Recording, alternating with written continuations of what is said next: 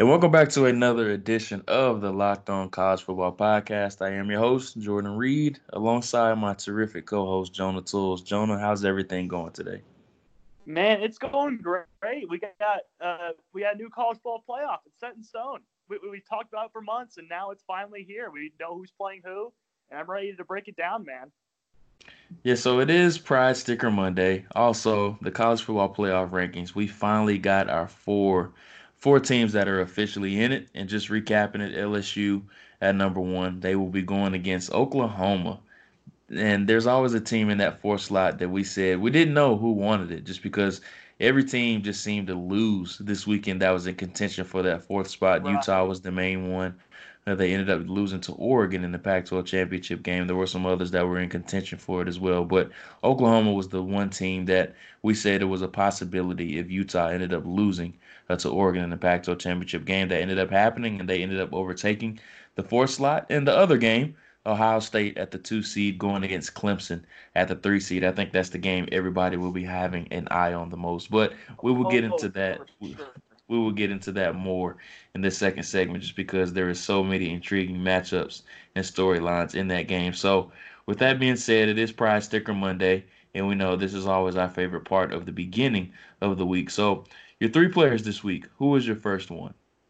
Man, I'm going to start right off with Friday night's action. Pac-12 championship, Oregon versus Utah. The most impressive player on the field for Oregon in this game, other than I think the true freshman Kayvon Thibodeau. I'm talking draft eligible guys. The most impressive draft eligible prospect in this game was Troy Dye, their senior linebacker. And the biggest game of the season for him, he had the best game of the season. That's going to mean a lot for scouts. I think when scouts look at players' tapes, they want players to look better at the end of the season as opposed to the beginning of the season, so they progressed. Troy Dye has had some ups and downs this year, but he's played his best football towards the end of the year, and that showed against Utah. 8 tackles, and sack. This guy kept making play all game. And the biggest thing about Troy Dye, his coverage value. That's a full just like Utah. I cannot wait to see him in the ones in Mobile. He gets my pride sticker for the week, my first one on this Monday. Yeah, and I'm right there with you. And opinions seem to be kind of mixed on Dye just because there are some concerns about just his weight, just how athletic he is. But I think those are two of the things that he does the best as far as, he's able to overcompensate for his weight with how athletic he is and how instinctual he is playing at that Mike position. Now, I think he's probably more of a Sam at the next level, but he has experience at all three positions as far as, Sam, Will, or even Mike linebacker. And he's been at the center of everything for the Ducks during his entire career, and he's been a tackling machine. He's been the team leading tackler for the past 3 years with over 100 tackles in all of those seasons. So, with that being said, Troy Dye, I mean, he was all over the field, and Kayvon Thibodeau was the name that got the most notoriety after the game after he did record 2.5 sacks, but. Troy Dye definitely was all over the field. And I know you're a huge fan of Dye, but I did want to ask you, do you think he's more of a day two guy? And do you think he's more second or third round? Yeah, and I think it's just going to depend on the team because he's kind of that limited kind of player in terms of I think early down value. But man, that pass coverage, what he provides in the passing game, is something that is going to set him for linebackers class. So I think absolutely he can be a day two pick. It's just going to depend on a team believing in him as an every down guy.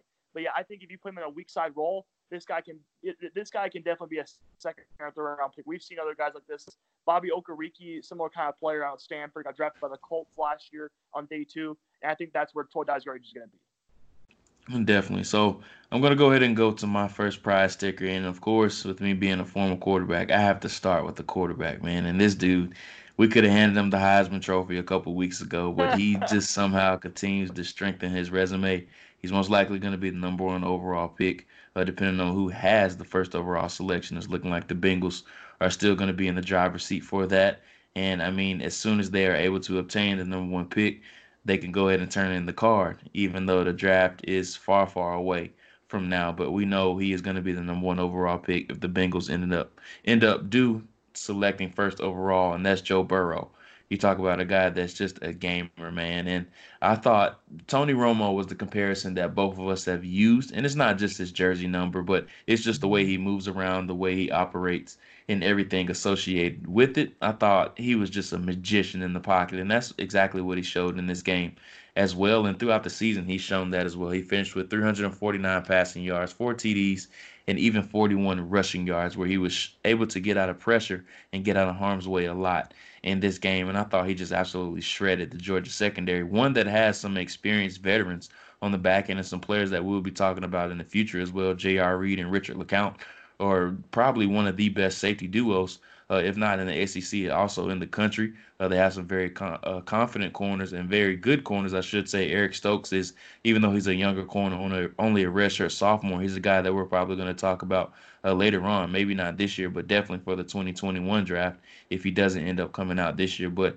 he absolutely shredded this defense. And Kirby Smart, we know he's a defensive coach. He's known for having these vaunted defenses. That's really the identity of Georgia for the most part. And he just absolutely shredded them. Yeah, and I don't know what really the knock is going to be on Burrow this draft season, because mostly it was like, oh, he's a one-year wonder. This guy can't. This guy was playing like this towards the end of last year too, so I don't think you can really knock him on that. And he doesn't have like those premier, traits in terms of arm talent or arm strength. But man, this guy's anticipation, pocket presence, poise, ability to maneuver and get away from traffic in the pocket. This guy is just so much more advanced than anyone else in this class. And I know Tua, when you compare Tua and Burrow side by side when they're both healthy, it's a little close. But at the same time, considering Tua's circumstances, I think Burrow has clearly separated himself as a top quarterback prospect in this class and the clear number one overall pick for the Cincinnati Bengals next April. Without question. So moving on to the second prize sticker. Who do you have as your second player? Man, I gotta tell you, dude, we talk about this guy every week. It's J.K. Dobbins. This Yeah, guy was a monster against Wisconsin. he This guy was. showed the complete package. We talked about him before. I think he's prime Ray Rice when he was with the Baltimore Ravens, with how he's built low to the ground. He's elusive. He can provide you value as a pass. When Ray Rice was in the NFL, one of the biggest things about his game that no one really recognized was how good he was as a pass protector and player in the passing game. That's what Dobbins is going to provide for an NFL team. That's why he's going to be an every down back, and that's why I think a lot of teams will have him possibly as a top running back on their board, just because he can do everything. I think that his all-around skills, he showed that against Wisconsin, both as a runner and receiver. I love how elusive he is, but he finishes every run forward. I love his contact balance, love his power. I love really everything about his game. I know people are going to knock him for his size and kind of just lack of overall athletic traits compared to like Travis Etienne and Jonathan Taylor. But man, at the running back position, what he does at the combine is not going to scare me, because he may not have the straight combat performance of these other top guys, but at the running back position, that does not scare me at all. I want to do that. The tape is the most important thing, more importantly at running back than any other position, I think, in scouting. And Dobbins, to me, has every trait you want, whether it's vision, pass protection, contact balance, wherever it is. This guy can do it all. I'm all in on J.K. Dobbins next April. I think he's starting to enter draft crush territory for a lot of people just because he's so consistent, man. And that's something that's really hard to find at the running back position. And we see guys that have these 150 to 200-yard rushing performances, and then they'll have a dud of a game like 50 or 60 yards. But with J.K. Dobbins, he's been consistent throughout the year. And it's not just as a rushing threat. He's been really good as a pass protection from a pass protection standpoint, and also his value in the passing game as well, which I think he's made his biggest strides as a whole.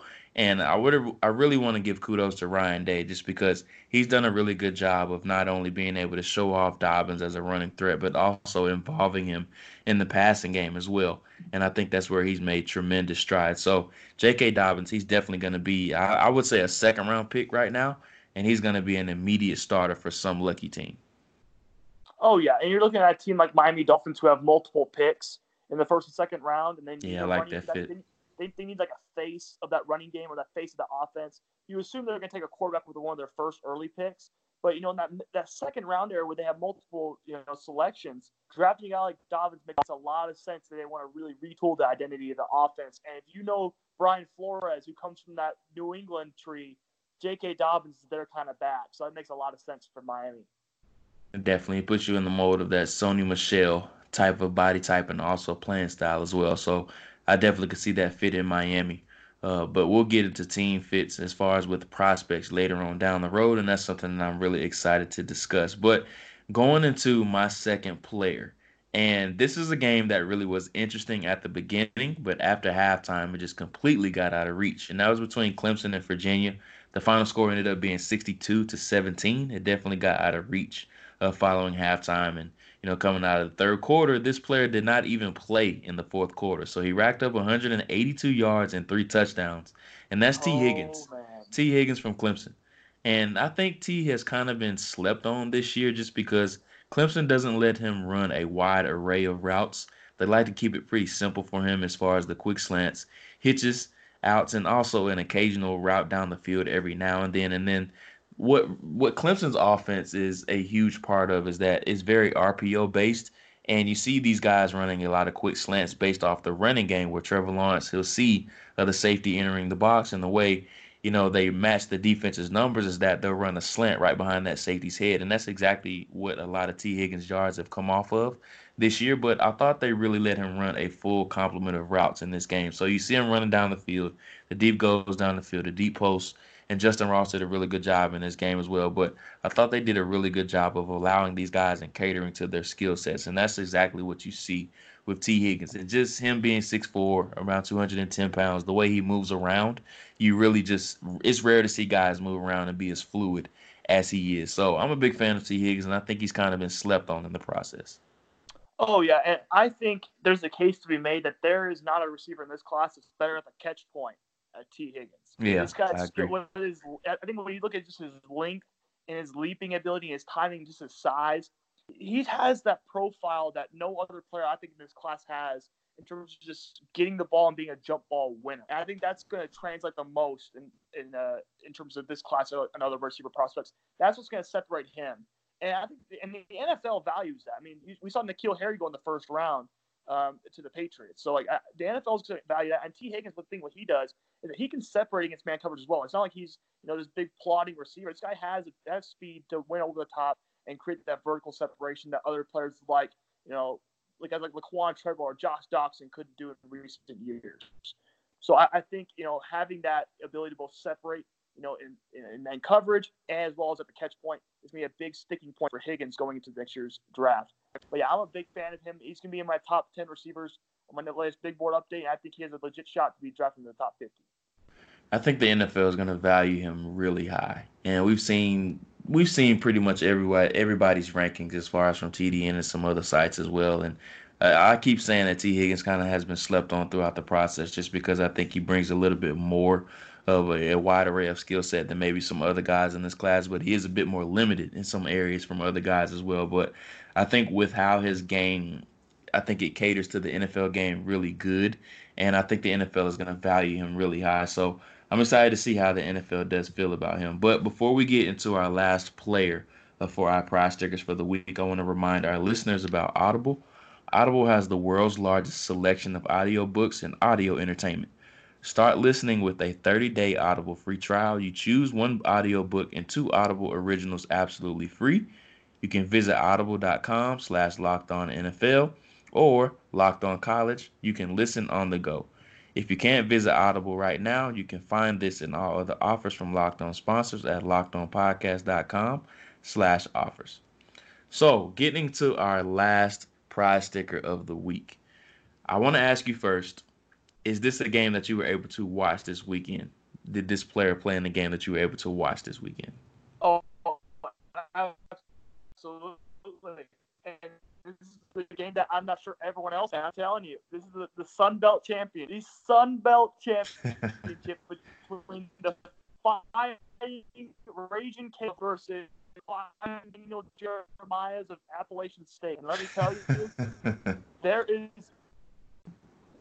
one very good prospect in this game, I think, of his season. That Senior Bowl invite and Senior Bowl acceptance guy, Akeem Davis Gaither, the linebacker for App State. And this guy is kind of hybrid safety linebacker, kind of like the Hamza Nasruddin for Appalachian State.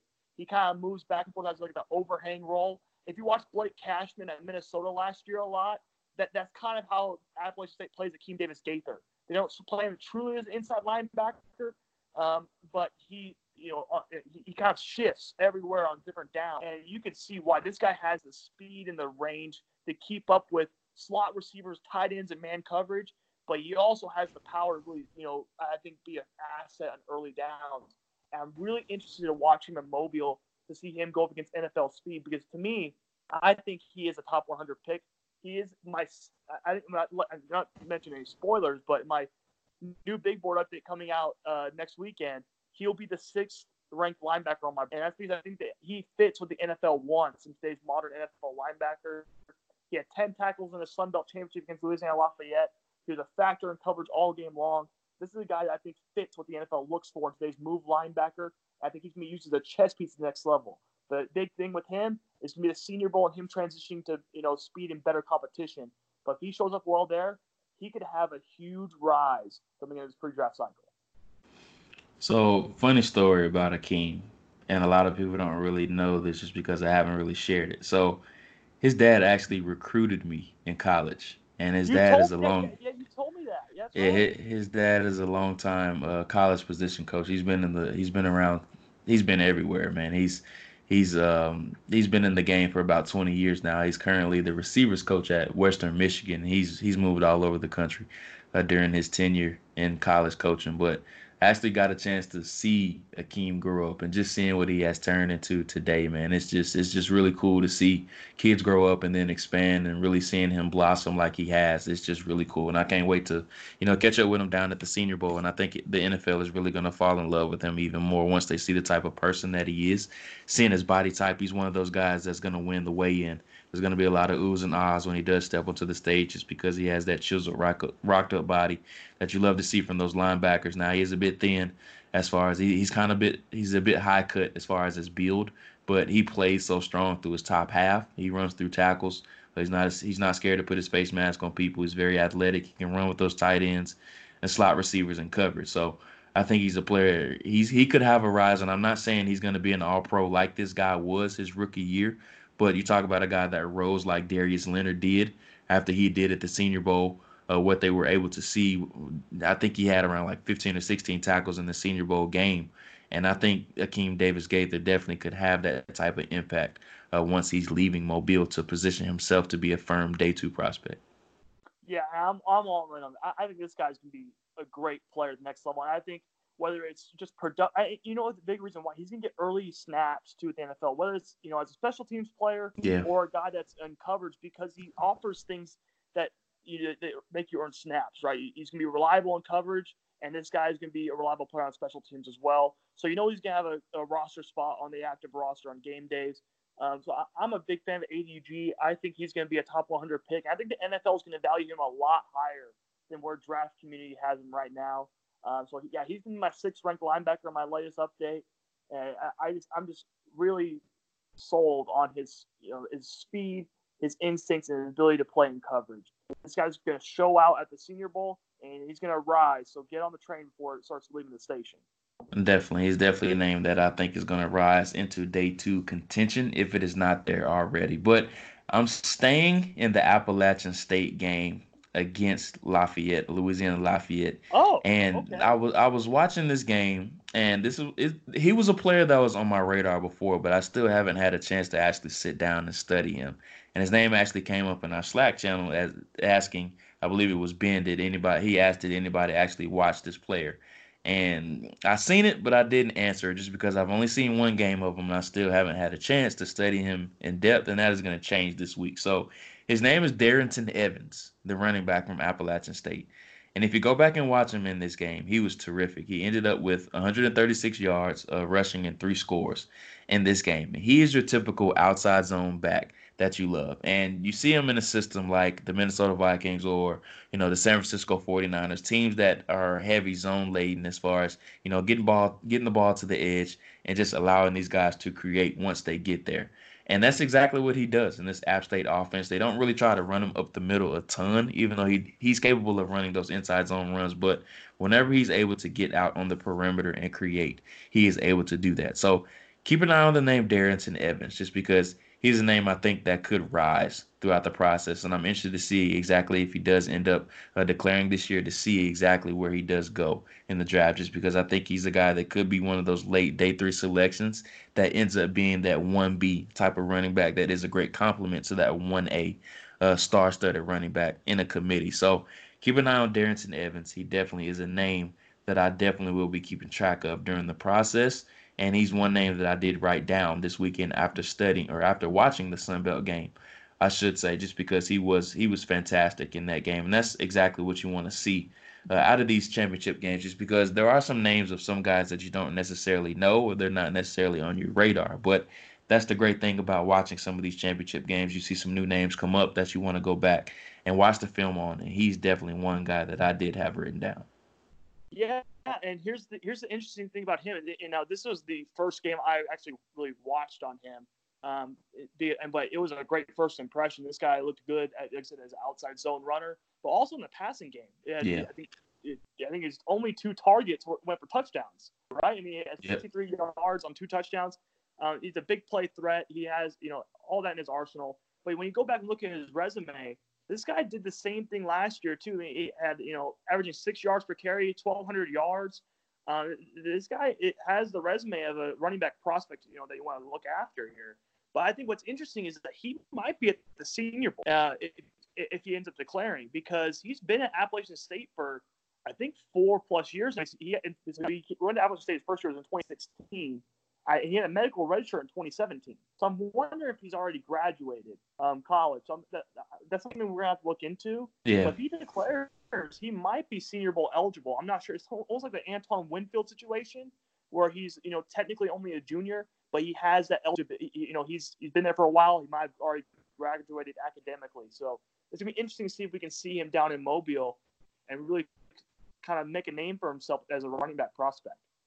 I'm hoping so, just because I think he could enter the mix as far as, a very talented running back class at the Senior Bowl. Man, the Senior Bowl is absolutely loaded this year, but that's another topic for another day. We could spend like 2 hours just debating on who already has declared and some of the players that we're already excited about. But before we move on and we finish up with the college football playoff, previewing the matchups between LSU and Oklahoma, and also Clemson and Ohio State, here's a quick word from our sponsors.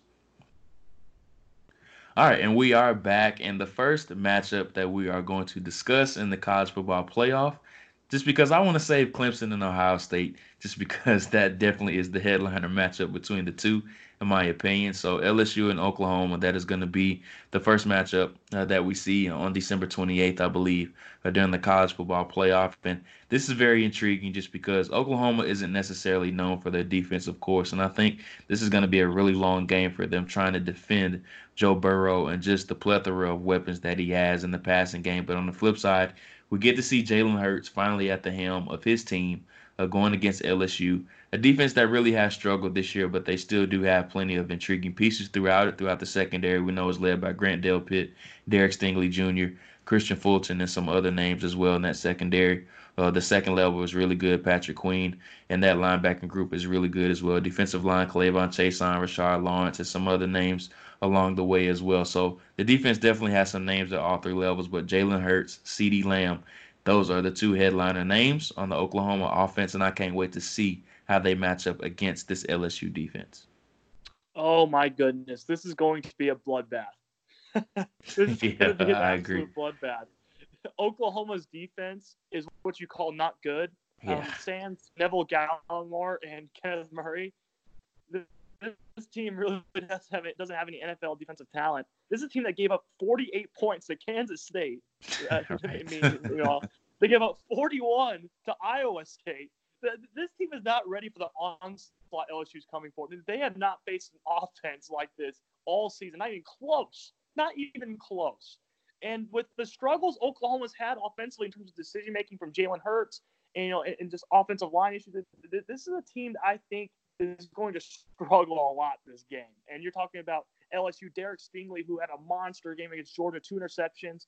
He'll probably shadow CeeDee Lamb, I would assume, unless you want to, because you have Christian Fulton, who's also a really good cornerback prospect, so he might not need to do that.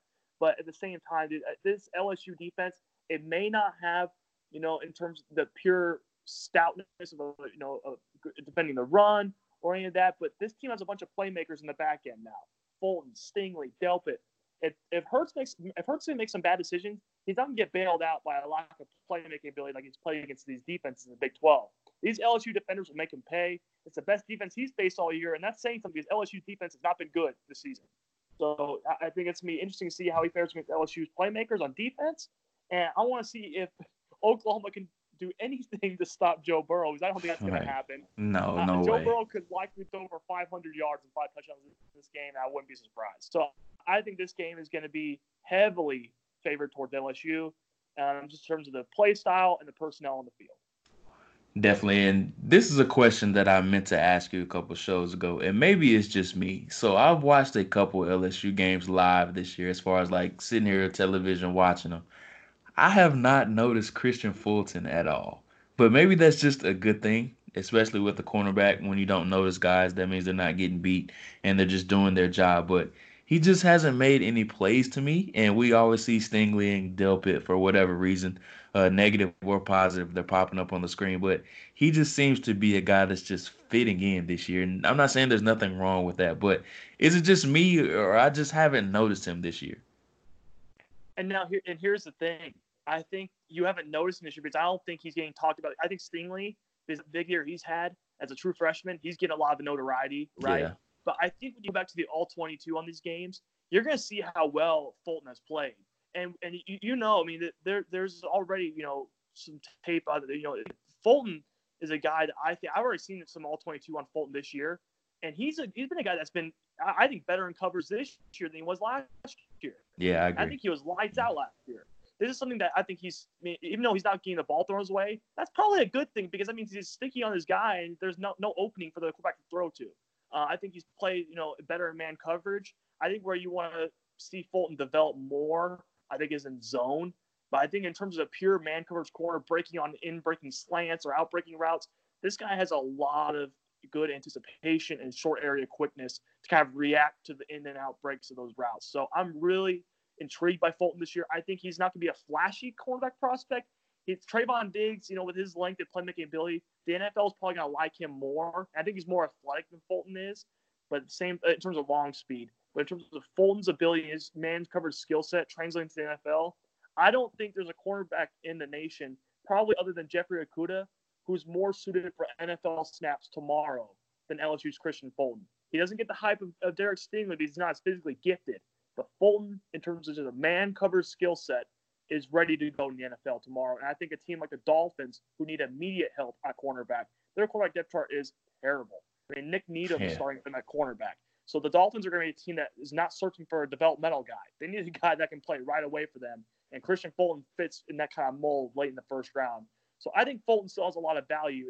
And you said it, he's not really standing out this year, but I think that's a good thing because when you watch the All-22, watch the coaches tape rate at the wider angles, you can see this guy is locked down on his guy each time he's in coverage. And it's a good thing he's not getting notoriety because usually when cornerbacks get notoriety, it's either because of interceptions or because they're giving up touchdowns. Right. And right now he doesn't have the interceptions, and he's not getting a touchdown because he's not getting the notoriety. So for me, it's a good thing. And I think Fulton had a great year this year. Yeah, and it makes sense. And one area I do want to see Fulton improve on is just finding the ball in flight. I think he has some troubles with getting his head around as far as finding the ball as opposed to playing the receiver's hands all the time. And maybe that's just something that he's taught. We'll never know. But just the way you see Derek Stingley anticipate when he sees the receiver reach up for the ball, he'll turn his head around and he'll get his eyes on the ball and find it in flight. So that's something I want to see Fulton improve upon the most. And I think if he's able to do that, I think he's definitely going to be a complete corner. And by far, I think he's going to be a round one selection as long as he runs really well, which I think he will. So enough about that game. We have another one that we need to get to, which I think is the headliner matchup of the entire college football playoff, the first round, I should say. And that's between Ohio State and Clemson.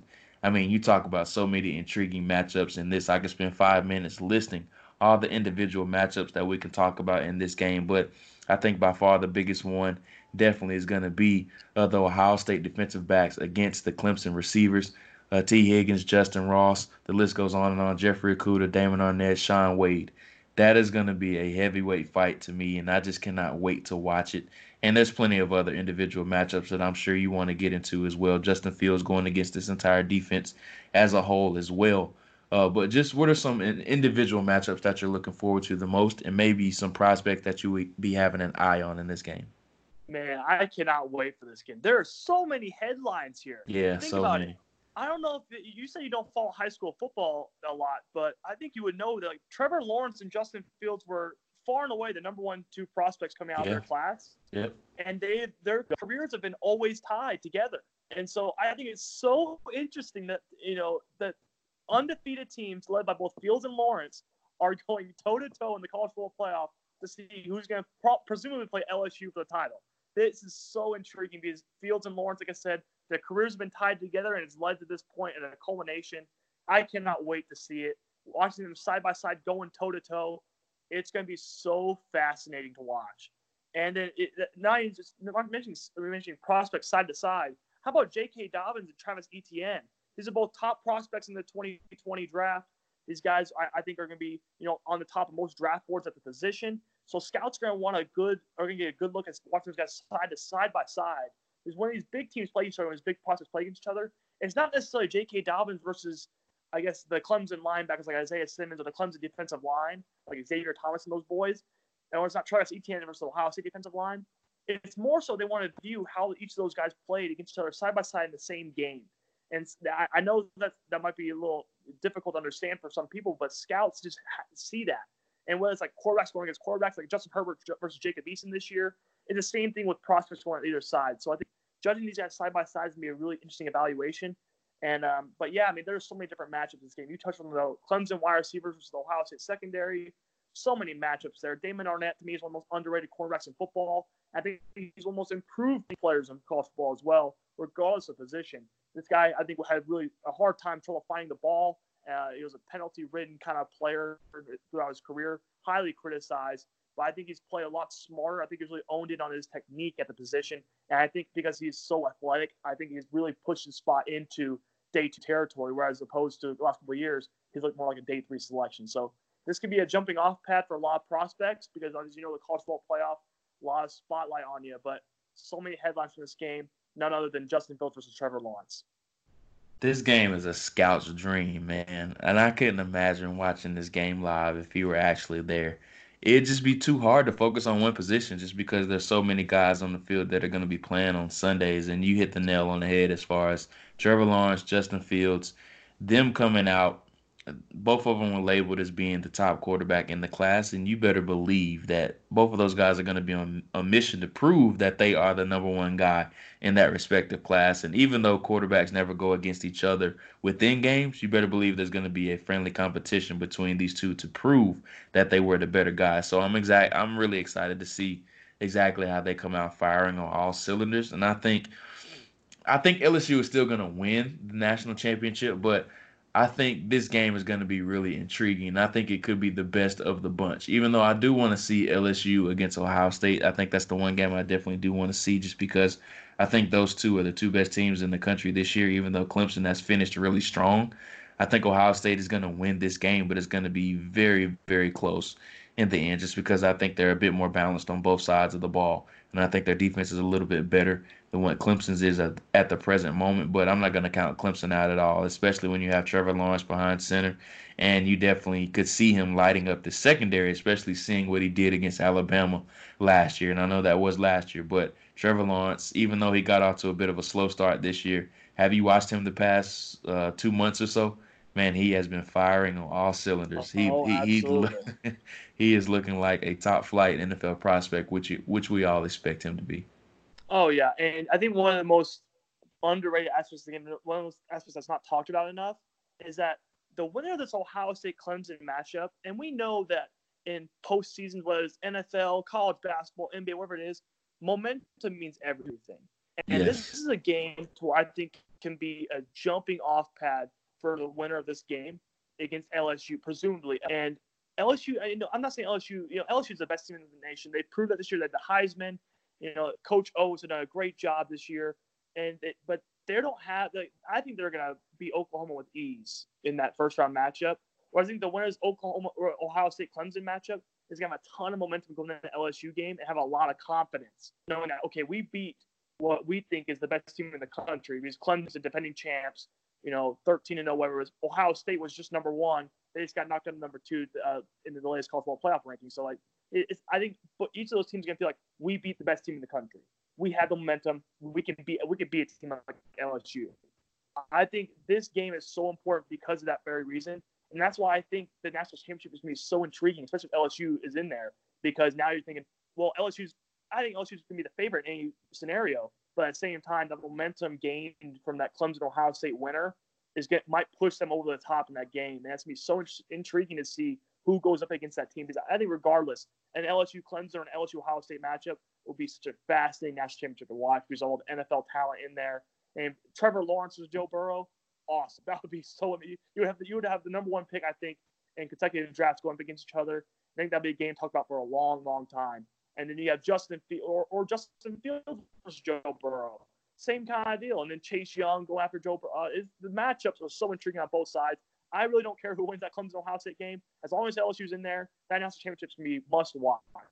Definitely. It's going to be so awesome to watch.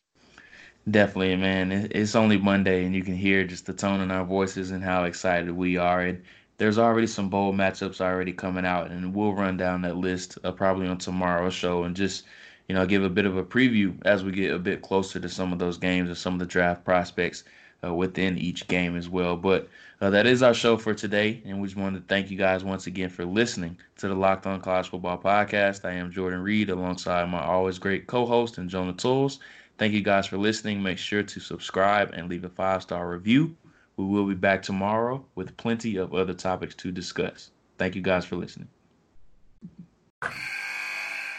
Wilson, you sent the game-winning email at the buzzer, avoiding a 4:55 meeting on everyone's calendar. How did you do it? I got a huge assist from Grammarly, an AI writing partner that helped me make my point. And it works everywhere I write. Summarizing a doc only took one click. When everyone uses Grammarly, everything just makes sense. Go to Grammarly.com/podcast to download it for free. That's Grammarly.com/podcast. Easier said, done.